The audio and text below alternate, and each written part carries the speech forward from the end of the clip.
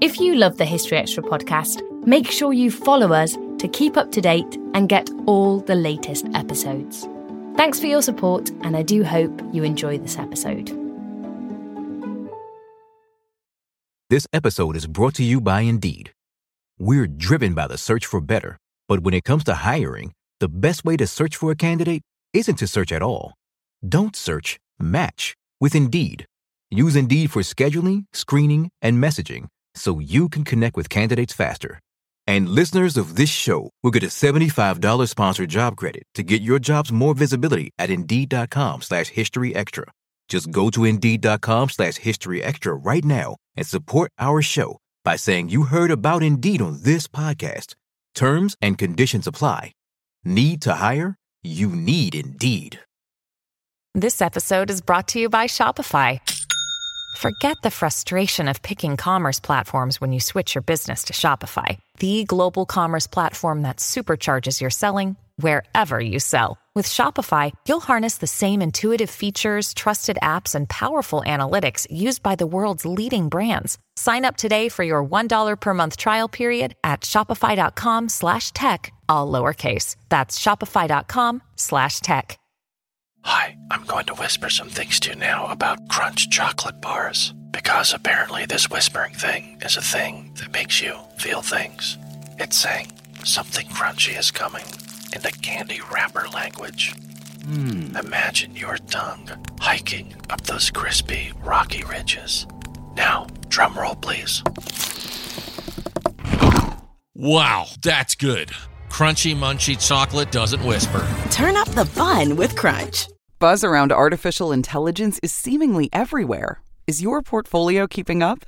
Consider the Global X Artificial Intelligence and Technology ETF, ticker AIQ, which invests in dozens of stocks at the leading edge of this disruption. Investing involves risk, including possible loss of principal. Technology companies can be affected by rapid product obsolescence and intense industry competition. Before investing, carefully consider the fund's objectives, risks, charges, expenses, and more in the full or summary prospectus at globalxetfs.com. Read carefully. Distributed by SEI Investments Distribution Co.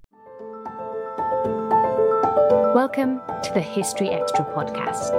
Fascinating historical conversations from BBC History Magazine and BBC History Revealed.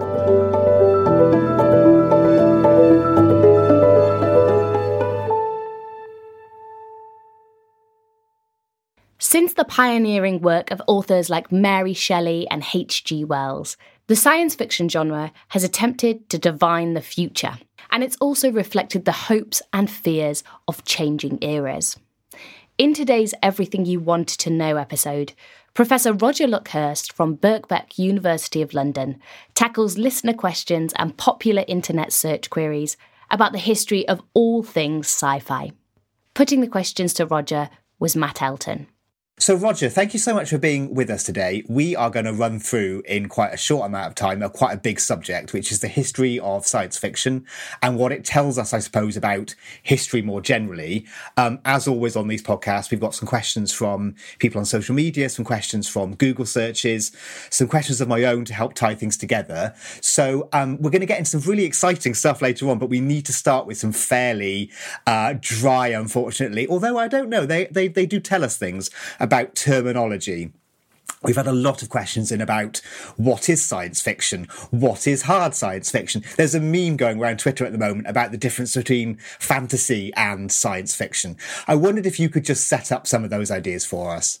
Oh, let's start with the small thing first then. This is entirely uncontroversial, and there'll be no complaints about this. So there is always what I call border policing. This is that kind of sense of people wanting to put really tight borders around. So the big opposition might be science fiction, which is all about science and extrapolation and cognitive developments and technology, versus either the Gothic, which is irrational, dreamlike, all about the unconscious, about our repressed anxieties. And depending on your view, science fiction is fantastic and rational, and the Gothic is awful and dreary and you shouldn't go near it. And it's the same with fantasy. This is what's happening at the moment is, on the one hand, you have science fiction. On the other hand, you have hobbits and elves and, people develop either a passion for elves or find them toxic, in various ways. And they try and police the borders between these things. So science fiction emerged in the 1920s, and initially in America, it was seen as a kind of science literature of engineers. So there was a lot of kind of policing of this must be extrapolation from science. You can't have this, you can't have that. You can have telepathy, though, weirdly, because that's science somehow. Those sorts of issues, and then they began to kind of define themselves as a serious literature against fantasy, which is myth and dream and all that sort of stuff. So you get a lot of policing and a lot of angry Twitter storms about this. So we've had one recently about Tolkien because of the adaptation Rings of Power, and you also have arguments around Margaret Atwood saying that she doesn't write science fiction, she only writes speculative fiction. And I think it's designed to kind of generate debate. And it's fine if it forces you to think through what it is that a genre is. But I think the best position to have, maybe I'm just old, is to relax about those things, because I think most fans don't police the border in that kind of way. They just, they watch a horror film, then they go and read Isaac Asimov. They don't really see any kind of boundaries between these different things. So I think I tend towards a much more relaxed attitude to this, partly because the history of science fiction criticism is all about shouting at what things aren't. You cannot be let in, or we do not want this stuff. And nevertheless, it's still there and people still read it. So why don't we obey what the readers do, in fact? So some of it is about relaxing the policing of these boundaries so that more things are thought of, or we don't need to think about those boundaries so much. I mean, it is something that seems to sort of animate people, not necessarily in a negative way. And another question, we've got a question from Liam Keogh here, who says, what is considered the first science fiction literature and what themes did it cover? Now, I know this taps into a whole other range of issues. I mean, his question is interesting, though, because what he's asking is what is generally considered to be, which I think is maybe a safer thing. Yeah, that's right. And I think the answer is that there are multiple answers. So that I think we need to be aware of that. So many people say, when H.G. Wells wrote The Time Machine and published it, it was called a scientific romance. And then 30 years later in America, someone coined the really awkward phrase science fiction, which became science fiction in 1929. So there you go, quite straightforward naming.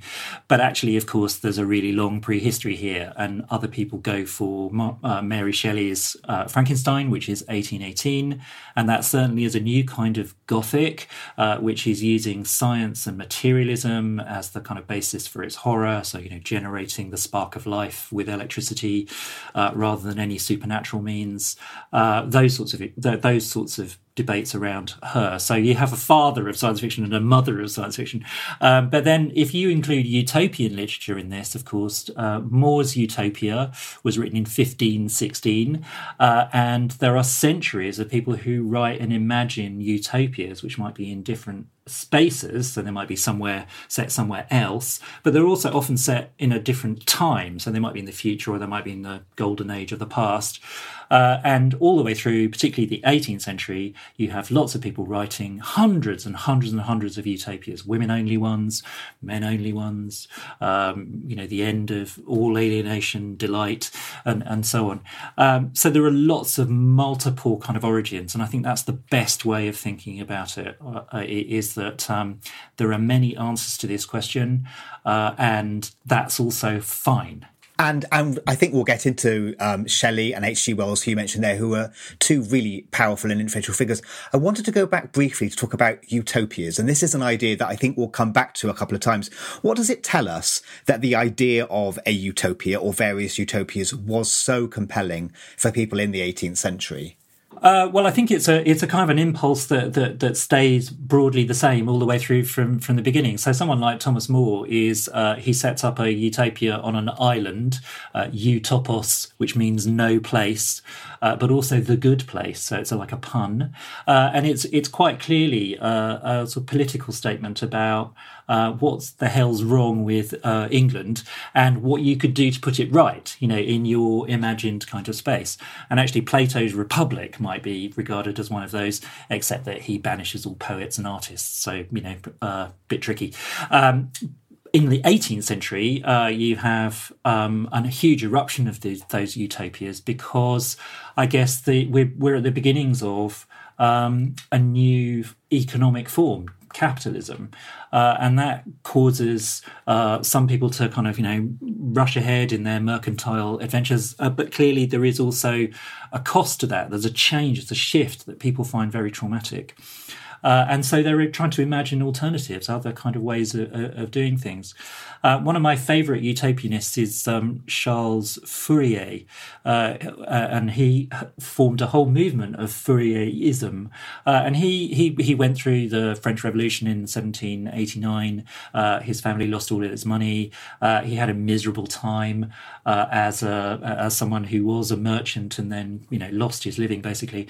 And he retreated and wrote this whole sequence of very extraordinary books, which was his imagined perfect utopia, which only had 1,620 people in it, and lived in this collective house, and everyone could combine with everyone else. There was no alienated labour.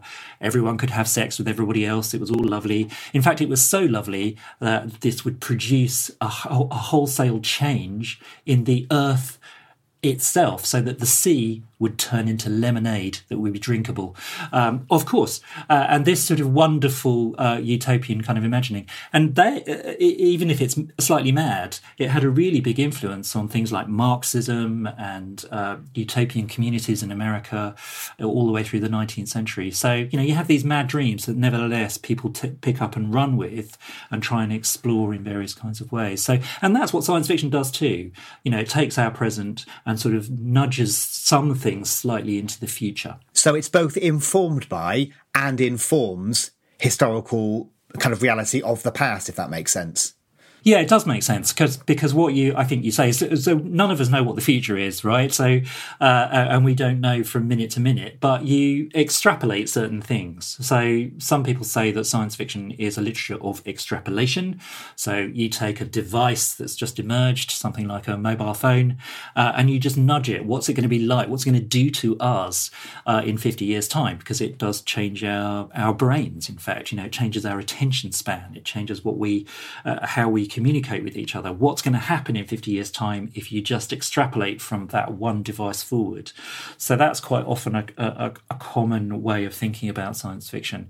In other words, it's as much about the present and how we're imagining future than it is about the future, because of course many of them are wrong. Some of them are sometimes weirdly right, but actually most of the time it's wrong. But that doesn't matter. It's not about that. It's about how we right now imagine our future, or can't imagine a future. So we're full of apocalyptic, doom-laden dystopias at the moment because of climate change and other issues. Can we imagine a future? It's really difficult in this scenario to imagine a future, but some people nevertheless use science fiction to try. Someone like Kim Stanley Robinson says he has a commitment to write utopias because you need to offer solutions to what seem like utterly intractable problems.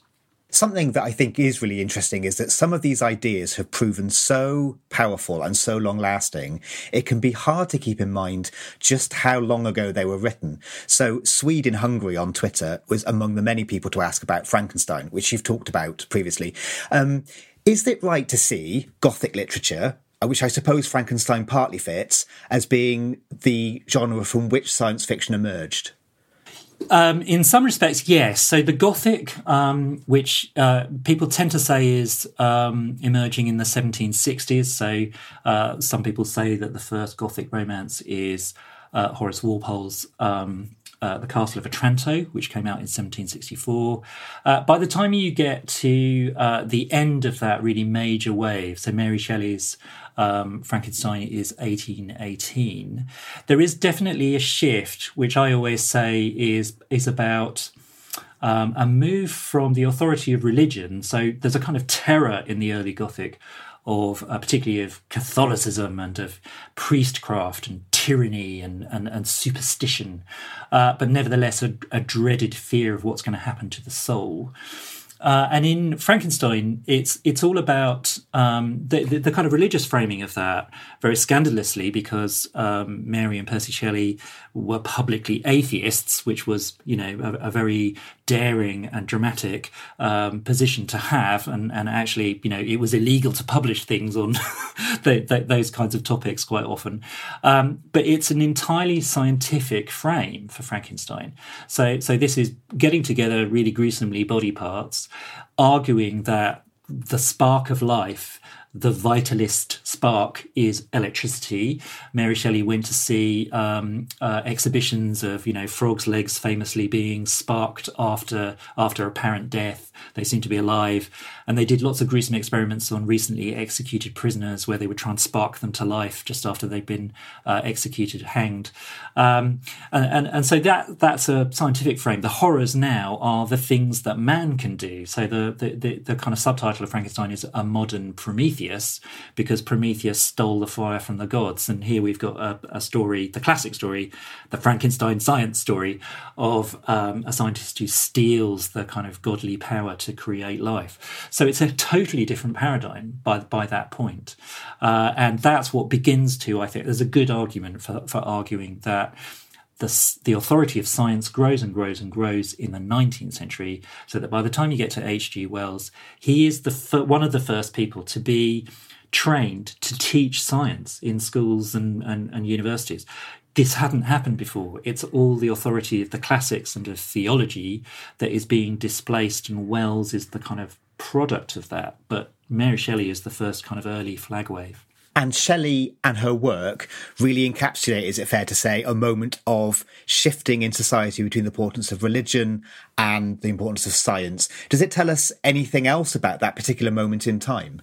It tells us an awful lot, actually, and this is the case of I think any book that you put in historical context, but particularly Mary and Percy Shelley, who were these radicals and dissidents, scandalous figures who were interested in science and medicine and explored different kinds of ways of living. So they went into exile because they were so kind of scandalous. And it's not just Frankenstein, because Mary Shelley went on to write The Last Man in 1826, which people have been reading very closely in the last 2 years because it's about a pandemic. And it's one of the first Last Man books. In other words, everyone kind of dies off and you have one figure. And that's an amazing description of the slow spread of a fatal disease from the East, and the sort of panic that happens and the emptying out of London. It's very spooky to read. It even has a politician, he's a prime minister, who is relentlessly optimistic and says, it's fine, it won't touch us at all. So there's, reading that, you just think this is truly extraordinary, actually, that one of those origins there, and it's all scientific, right? It's all about viruses and medicine and pandemic. It's not a kind of religious basis for that vision. So moving on to H.G. Wells, Gavin Griffiths on Twitter asks, was H.G. Wells the first writer to think of time travel or a time machine? That's also a kind of cause for debate, because there is a Spanish book that's been recently translated, which is just a little bit before, which some people argue has a time machine in it. But the idea of displacement in time is basically a narrative trick of quite a lot of fiction, isn't it? So we have flashbacks or we have flash forwards. The good stories don't often go in a linear way, but they kind of jump around in time, I think. One of the really interesting points of reference here, which people might be interested in reading, is Charles Dickens' short story The Signal Man, which is a ghost story. It's a Christmas ghost story. And it's about a signalman on a railway who keeps seeing a vision of a man flagging in absolute panic, as if to kind of shut down what's happening. And to kind of ruin the ending, he's actually seeing himself in the future. So it's like a time travel ghost story. So it's no longer Ghosts of the Past, which is what the Gothic's about. But it's a ghost from the future. It's yourself signalling to yourself. And that seems to me like a really critical moment in which people are imagining what effects do the future have on us, not just the past. So I think that's a good point of reference. We should talk a little bit about H.G. Wells in some depth, because I think he's one of those figures who is really influential.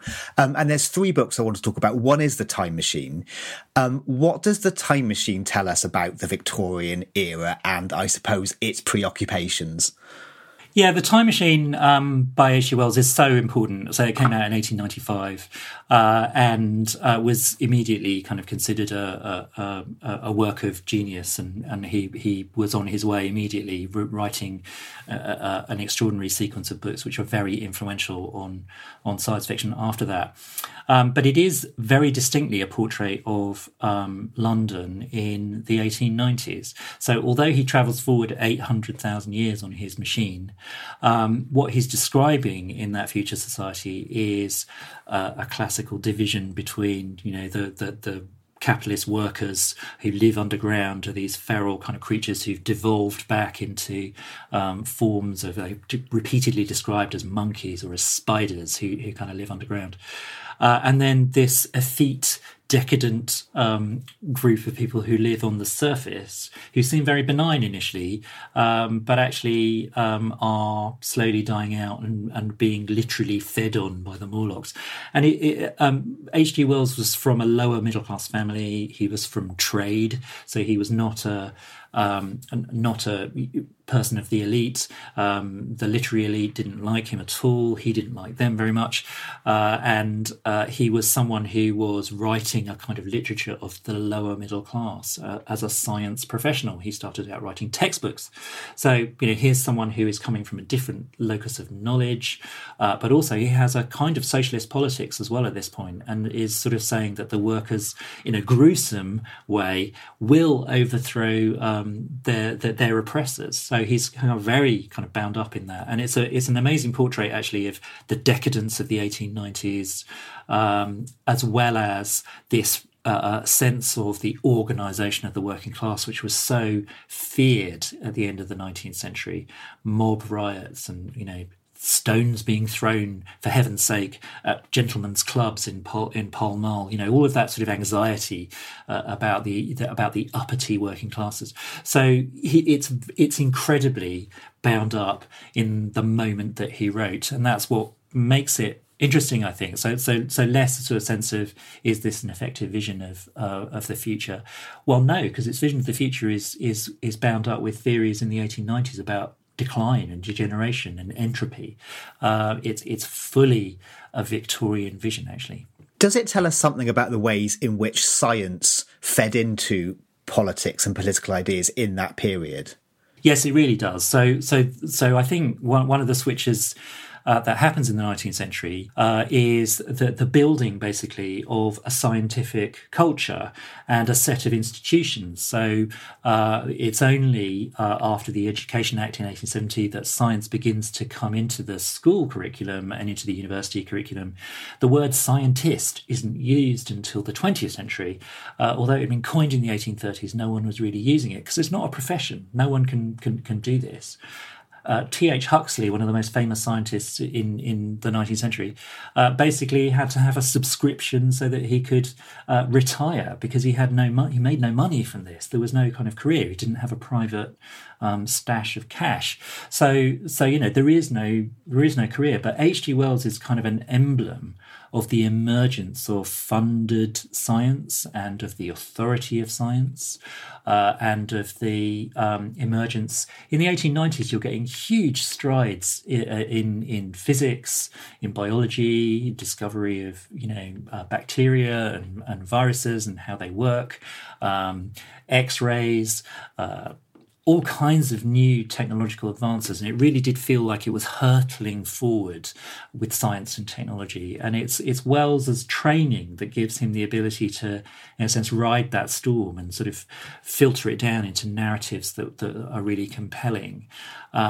Whereas other people were really fearful of this. They would say, well, I can't cope with the speed of life. I mean, there are at least 4 evening newspapers and I get 10 telegrams a day. What on earth am I going to do with this? My brain is completely fried. I suffer from what they called Londonism, which was a kind of a disease of overstimulation, that you were going to decline and degenerate and unravel because of the speed of modernity.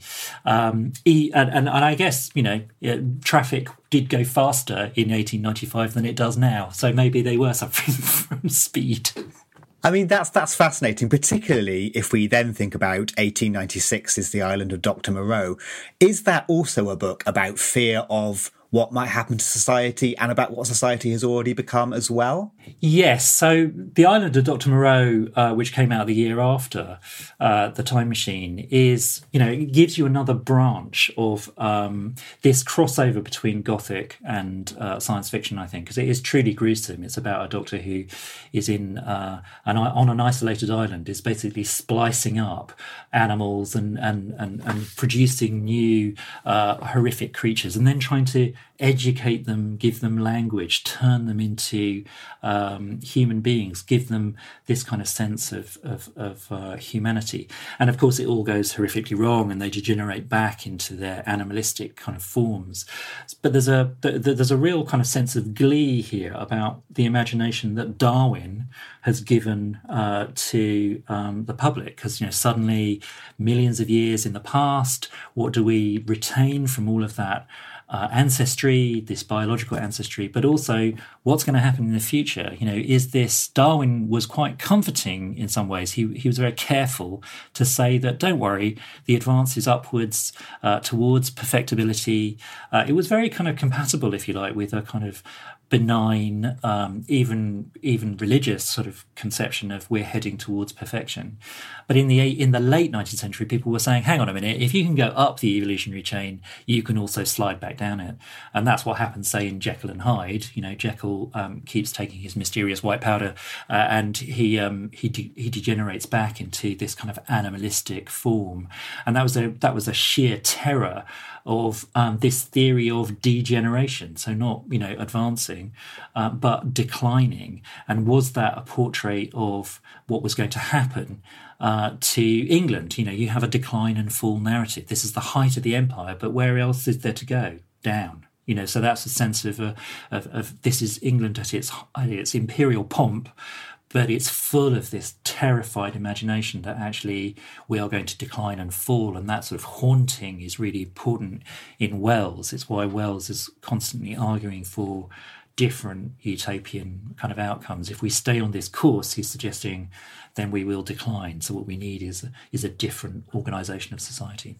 And the idea of imperial decline and fall is, I think, also central to War of the Worlds, which I think is 1898. Does that tell us something about the Victorian Empire, the British Empire at this point in history?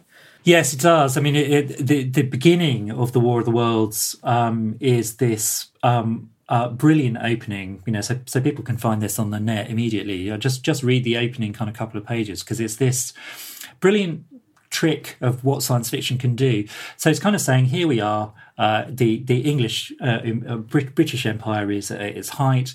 We are the most superior creatures on the planet. But what if there was an even greater kind of superior kind of power that was looking down at us? What if actually what we'd done to Tasmania, which was, kind of take it over and through accident and design basically kill off the entire population?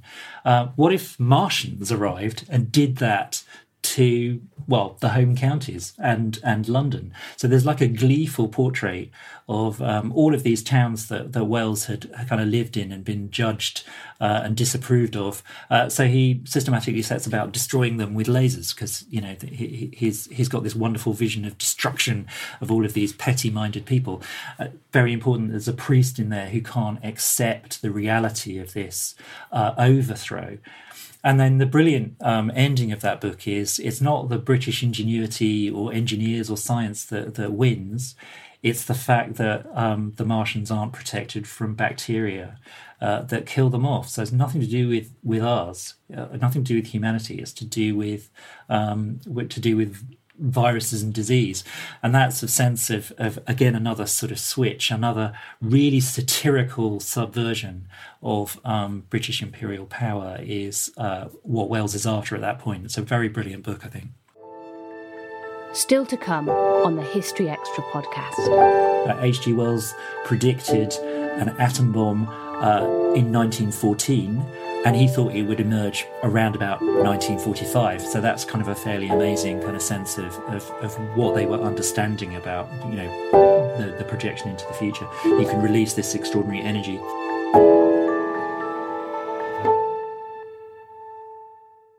We don't always realise just how much our negative thoughts and experiences stick with us and weigh us down. You may find your brain constantly running through a highlight reel of bad moments. That comment your friend made last week that hurt your feelings. That frustrating thing your mum does. Or that silly thing you said in a meeting. Maybe it's time to get it all off your chest. Whether it's a tiny annoyance or something much bigger, talking about it can give you some relief and lead you to a potential solution. That's where therapy comes in. It's a safe space to share whatever's weighing you down and learn to process it, so your internal highlight reel can focus on the good stuff. And BetterHelp offers affordable online therapy on a schedule that works for you. Connect with a licensed therapist by text, phone, or video call. Start the process in minutes and switch therapists anytime. Let it out with BetterHelp. Visit betterhelp.com/historyextra today to get 10% off your first month. That's BetterHelp, HELP.com/historyextra. This episode is brought to you by Indeed. We're driven by the search for better, but when it comes to hiring, the best way to search for a candidate isn't to search at all. Don't search, match with Indeed. Use Indeed for scheduling, screening, and messaging so you can connect with candidates faster. And listeners of this show will get a $75 sponsored job credit to get your jobs more visibility at Indeed.com/historyextra. Just go to Indeed.com/historyextra right now and support our show by saying you heard about Indeed on this podcast. Terms and conditions apply. Need to hire? You need Indeed. eBay Motors is here for the ride. With over 122 million parts, you can make sure your number one ride or die stays running smoothly. Brake kits, LED headlights, bumpers, whatever your baby needs, eBay Motors has it. And with eBay Guaranteed Fit, it's guaranteed to fit your ride the first time, every time. Plus, at these prices, you're burning rubber, not cash. Keep your ride or die alive at ebaymotors.com. Eligible items only. Exclusions apply. And it's interesting that it's not military might that defeats them, but it's science. It's science in its purest form, I suppose.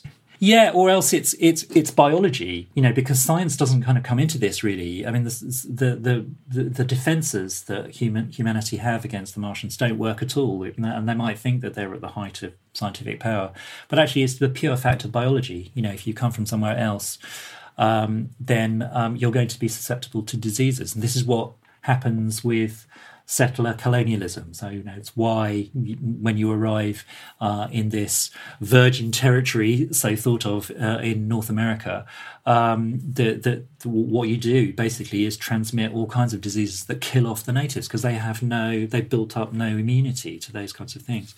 So it's mass slaughter or purely by accident. And that's what the War of the Worlds is also just neatly inverting. What if we were the object of that? What if someone brought us a disease or an illness that we have no immunity to? And we've also been living through that in the last 2 years, haven't we?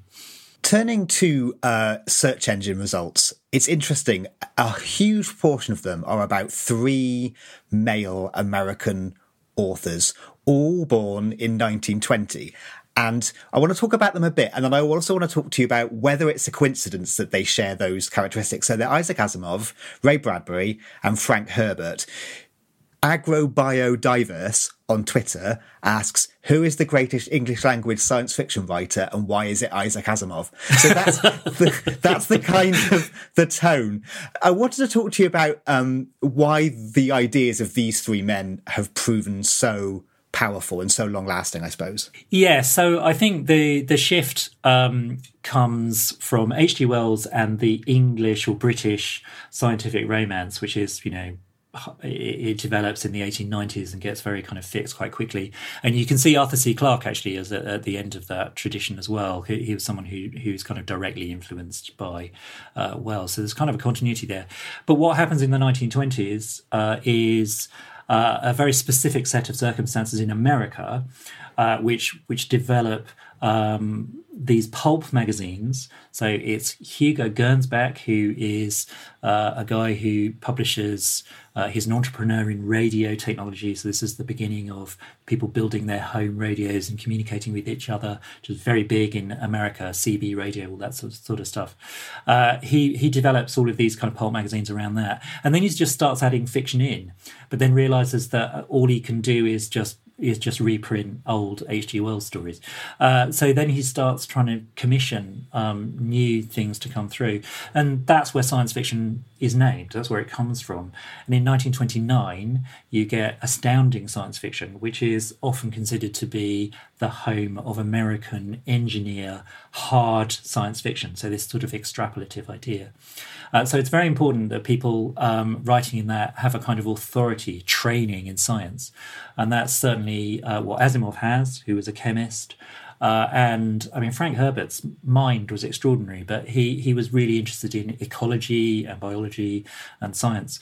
Ray Bradbury, a bit more of a kind of fantasy crossover figure, softer science fiction. He was not so keen on hard extrapolative kind of science fiction.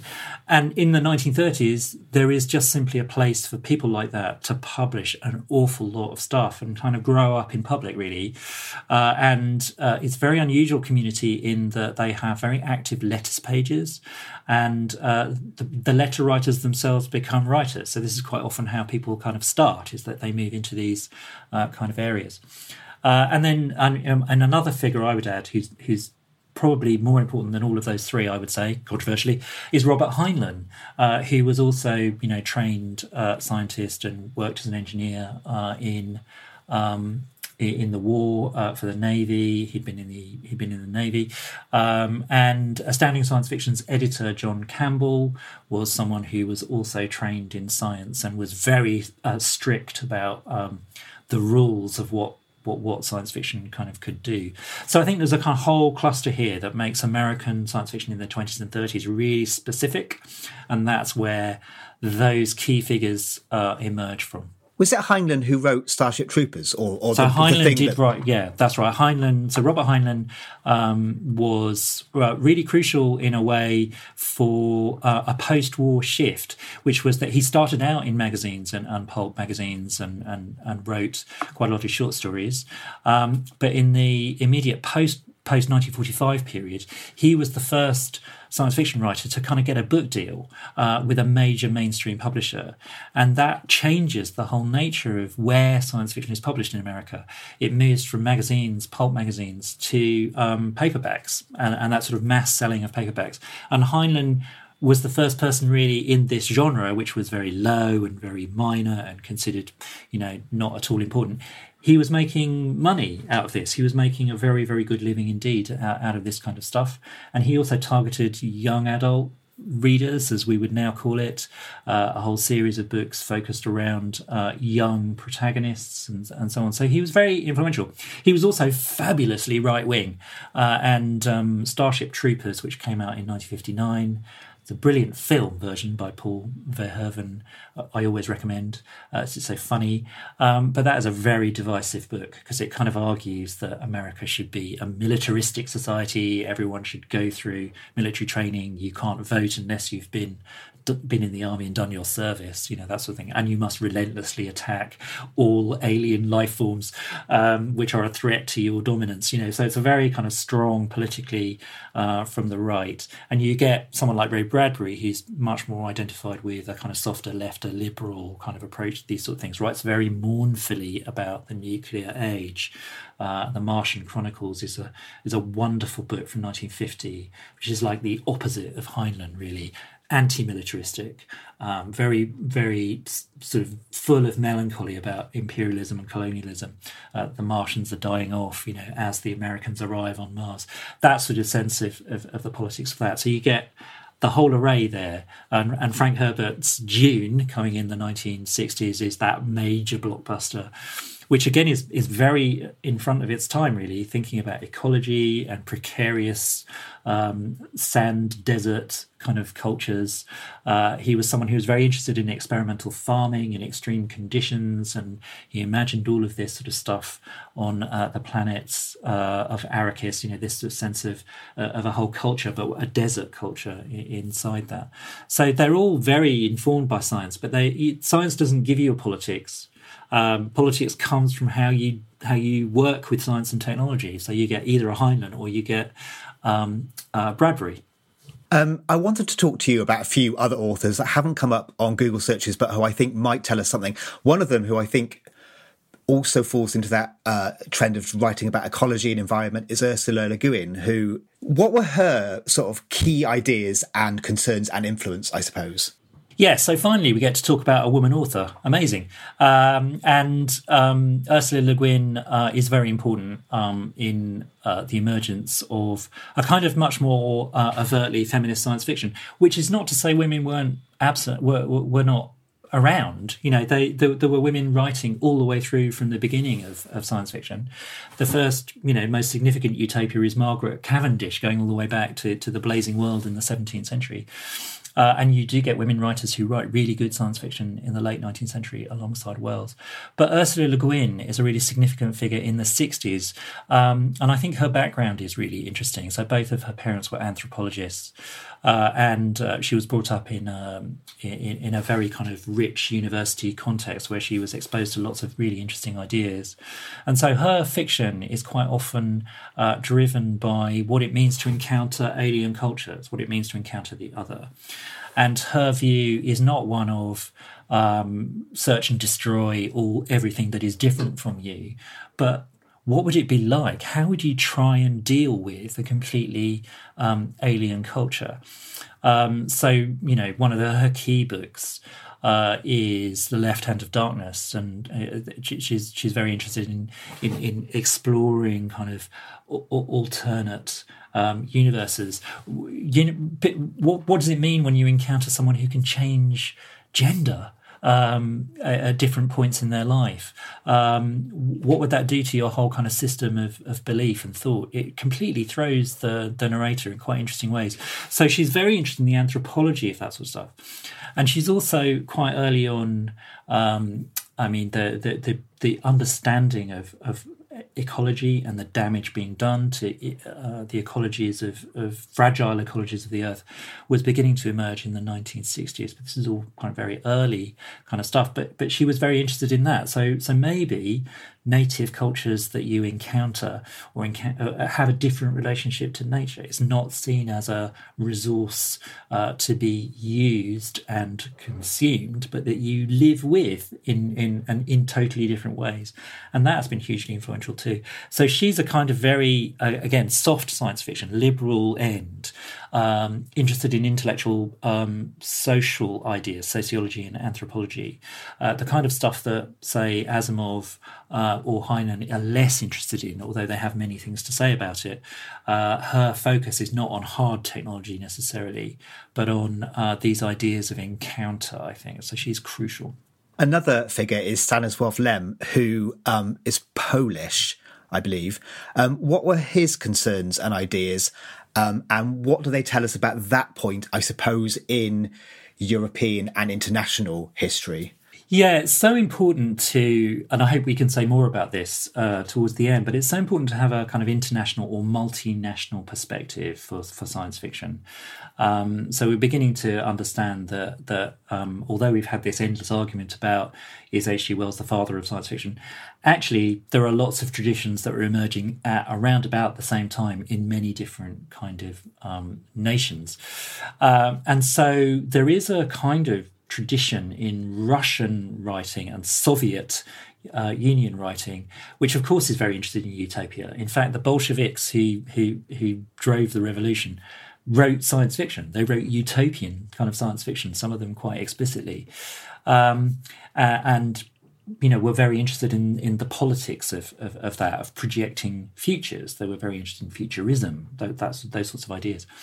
By the time you get to someone like Stanislav Lem, who is writing in what was then a satellite communist state, so part of the whole Soviet Union alliance in the East during the Cold War, he's got a slightly different relationship to science fiction. So the virtue of it is that it can be allegorical. That is, you can write about the state that you're in without directly criticizing the state, because as soon as you do, your work gets suppressed.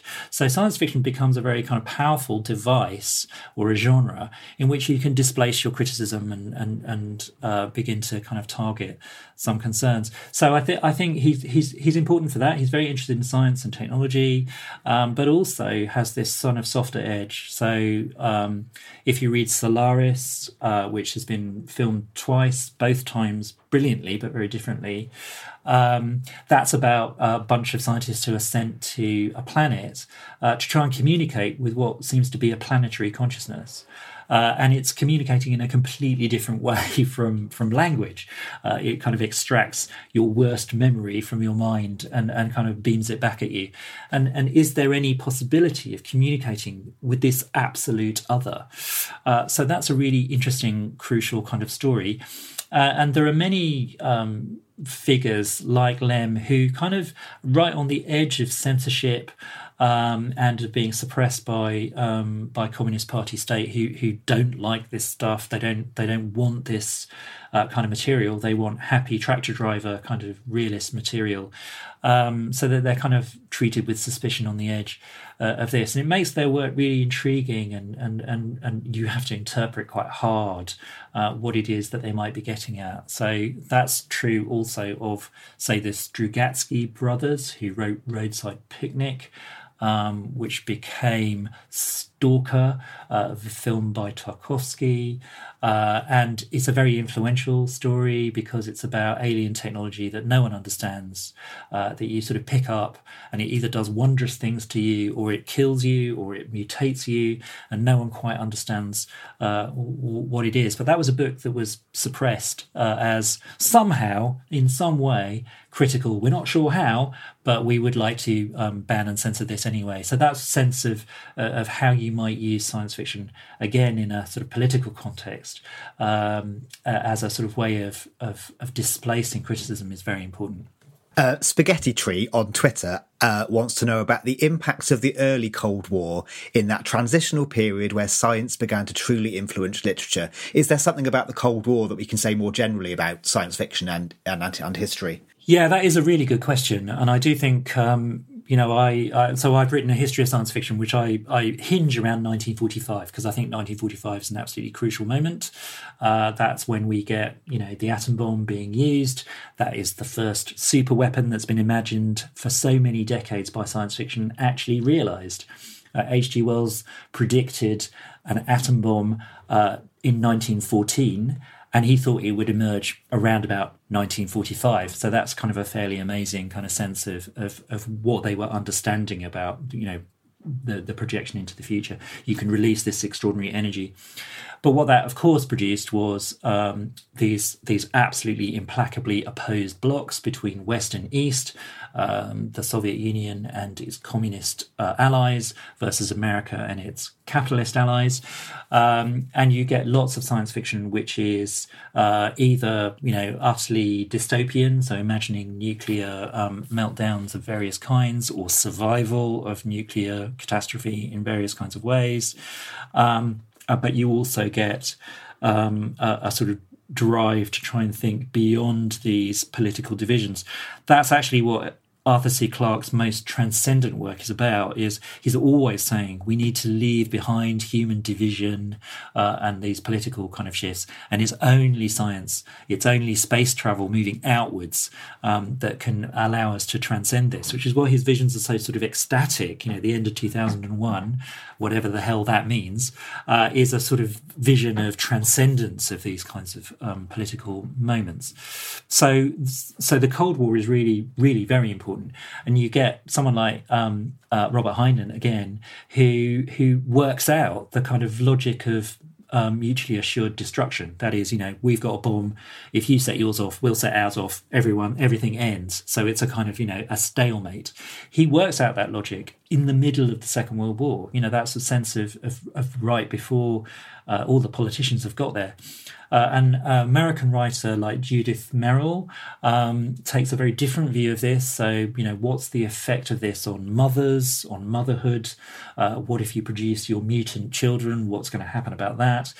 Octavia Butler, another really important writer emerging in the 1970s, is sort of saying that humanity is kind of doomed with this kind of violence and constant drive to domination. So we actually need to actively embrace the alien other and become something else, move beyond our division. And that is also, hers is driven by a question around race. She was one of the earliest black women science fiction writers, but it's also clearly a Cold War logic as well of let's just move beyond this kind of division. And you get really weird things happening, so that in 1980s, some listeners might remember that Ronald Reagan had this whole project called Star Wars, which was, to kind of put a defense system in space. That was written for him by a group of science fiction writers. Robert Heinlein, Greg Bear were heavily involved in that. They wrote a report out of their science fiction, which then became government policy. It's extraordinary, the influence that those science fiction writers had. They were all very politically motivated to help the Republican Party and to, in a sense, extend the Cold War into space itself. And so, this vision perhaps didn't work because it was science fiction, but nevertheless, it got billions of dollars. It's amazing. That leads nicely, actually, talking about the ideas in which science fiction has influenced reality. NP Ryan on Twitter asks, is it right to say that Churchill's initial fear that Londoners wouldn't come back out of underground stations if allowed to shelter from bombs in them came from The Time Machine, the H.G. Wells story? Do you know whether that's true or not? I can't answer whether it's specifically true or not, but I think there is that was certainly the view, was that if people were allowed to go into the underground system, then they would never come out, and the economy would sort of collapse. So there was a genuine kind of fear about that. There is a sort of imagination of science fiction which is kind of bubbling around, which has these visions of underground living, which become even stronger in the Cold War. So bunker living and this idea of we all ending up in bunkers. There's a great novel by Philip K. Dick, the 1950s American writer, called The Penultimate Truth, which is where humanity has basically been for decades living in bunkers underground, watching news feeds of robots fighting a war on the surface. And they discover that the robots are just simply making films, and that there has been no war for decades. And they've all been tricked into this kind of system by artificial intelligences.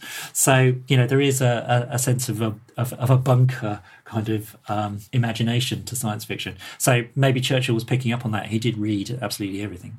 We should return to the idea that you mentioned earlier about other traditions or other voices that haven't been given perhaps the recognition that they might otherwise deserve. Who should we champion? Who should we highlight that we haven't already talked about in this conversation? Yeah, so I think there are many.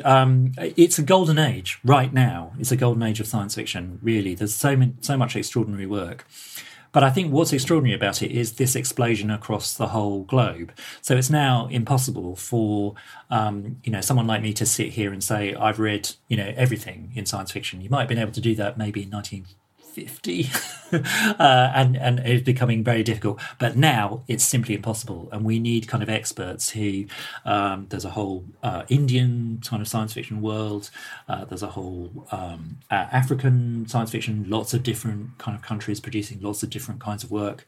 I've just been reading The Old Drift by Namwali Serpal, which won the best science fiction novel Arthur C. Clarke Award in 2020, and that's set in Zambia, and you just think, is this a science fiction novel? And it slowly, carefully does take you into a science fictional world in a really clever, ingenious kind of way, and it feels very significant, vital, important kind of work that's being done.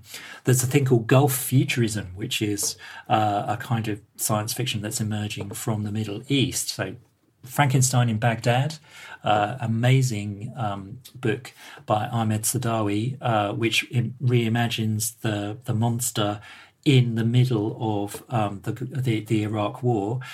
This is a monster that put together from the body parts of people who've been blown up in the in explosions, and it kind of enacts the revenge of all the people who've been killed. It feels like a completely new, brilliant world of invention. So there's loads of stuff that's going on. And if people are able to get to London in October, there is a whole massive exhibition called Science Fiction at the Science Museum, which is trying to explore these ideas. I was involved in the development of that over the last 5 years, and they've been really committed to this idea of a global vision. So there's a quick way of doing that. It's going to be a great exhibition. Thank you so much. I wanted to end with just a few quick questions. We've had LDOP Exeter asks, what sci-fi tropes have we achieved? And they suggest sliding doors, data pads, medical scans. And what have we missed? Hoverboards, Soylent Green. I mean, some of them I'd argue it's a good thing we've missed. Is there something we can say about the shape that history has taken compared to the shape that science fiction offered? Or is that too impossible? Yeah, I mean, I think it's a really good question. It's a perennial question as well. So, should you measure science fiction by, what it accurately predicts? And there's a famous book and phrase which is, where's my jetboard dude, or whatever it was called. That sense of where is all of this promise, of this technology? It hasn't arrived. So they're sometimes called retro futures. This idea that back in the 50s, everything we didn't need food anymore. We'd just have a pill and it would be great. Or there'd be no work, labour would be kind of ended and we'd all just lie around in hammocks and order around robots. And that hasn't happened. But on the other hand, I think it's much more interesting to look at how certain kind of imagination and explorations of technology have slowly kind of arrived. So many people say that the mobile phone in America has this very different flip kind of device, doesn't it? So you kind of often open it out, and that's all because of Star Trek. So it needed to be like the communicators in Star Trek. If you read Arthur C. Clarke on the future of computing in the 1960s, so he'd already predicted satellites, and then he said 1960s, well, I think we're going to basically in the future have a handheld kind of device, a computer, where you can watch television, you can communicate with your friends. It would be, by vision and sound. You wouldn't need to worry about telephones anymore. And he's describing the shape, when you see him on TV in the 60s, of an iPad. And it's kind of fairly extraordinary that you can do that. People sometimes go to the kind of work of, say, James Cameron, a filmmaker, director who did Avatar, but also Steven Spielberg, who in his science fictions he hires futurologists in order to try and just kind of tilt things slightly into the future. So, their films are predicting, well, they create new technology. That's why James Cameron takes so long to produce a film, is he has to invent a camera to film it. But in Spielberg's case, iris recognition, all that sort of stuff is going on in his kind of films. And, these personal ads which kind of pick up your as you walk along the street, they sort of pick up your signature and direct personal ads at you. We've all been freaked out by what Instagram can do to you when it can really predict your desires in quite extraordinary ways. So that sort of sense of that, artificial intelligence has been a kind of key idea, and people are we on the edge of what's called the technological singularity, which is where machines become conscious. Even just a couple of months ago, someone in Google said, wait a minute, I think my computer's just got sentient, and he was promptly moved from his job. But actually, that idea of we're right on the edge of this kind of development is partly due to science fiction, partly due to science fiction being so fluid now with advanced technology companies, startup companies, tech kind of stuff. We all look to Elon Musk, who's doing research into telepathy, effectively, and also, extended life research, which is massive in the Silicon Valley. Will Walt Disney's head that's been frozen, allegedly, be reanimated? His family repeatedly deny that his head is frozen, by the way. That sort of culture of can we escape the bounds of the human itself? It feels very kind of vibrant. And that's, for me, why science fiction is so vital now, is there's a sense of all the technology is accelerating. We're in the middle of a revolution, a digital revolution. We don't quite know where it's going. We can do these extraordinary things now with gene editing. Do we have enough kind of moral, ethical capacities to control that? And it's science fiction that imagines both good versions and bad versions of what might come out of that. And understanding the history of science fiction and how it's shaped our understanding of reality in the past can help us make sense of where we might be going in the future. Yeah, definitely. I mean, I think that's both hard in the sense of technology and science, but also soft in the sense of what are the political consequences of this kind of thing. So, The Handmaid's Tale by Margaret Atwood, written as an attack on conservative Reagan world in the 1980s, suddenly gets this major new boost, not just from shifting media, so becoming a TV streamed series, but also because of a political context in which abortion is suddenly, shifted in the States, and all of the protests pick up on the imaginary of Handmaid's Tale. So you get, the handmaidens who arrive at protests and so on. So it's very powerful, and that kind of sense of she could see the kind of certain consequences of this, and isn't it freaky that a certain version of it has started to emerge, suggests the power of the imagination to project kind of forward and to warn, but also to embrace and celebrate, as well as question or just say it's completely unpredictable what's going to happen. It's a great book by Charles Stross called Accelerando, which is crazy because it's just a technological singularity happens, but then it's completely unpredictable, and you can decide if you want to put your consciousness into a flock of birds for a while, if you like, and things get crazier and crazier and weirder because it's no longer in our control. That's a sense of technology just producing itself and doing very weird and strange things. So there's lots of ways of imagining the future which are really powerful still. That was Roger Luckhurst. The exhibition that Roger mentioned, Science Fiction Voyage to the Edge of Imagination, is running at the Science Museum in London until the 4th of May 2023. To find out more, visit sciencemuseum.org.uk. Thanks for listening to the History Extra podcast. This podcast was produced by Daniel Kramer Arden.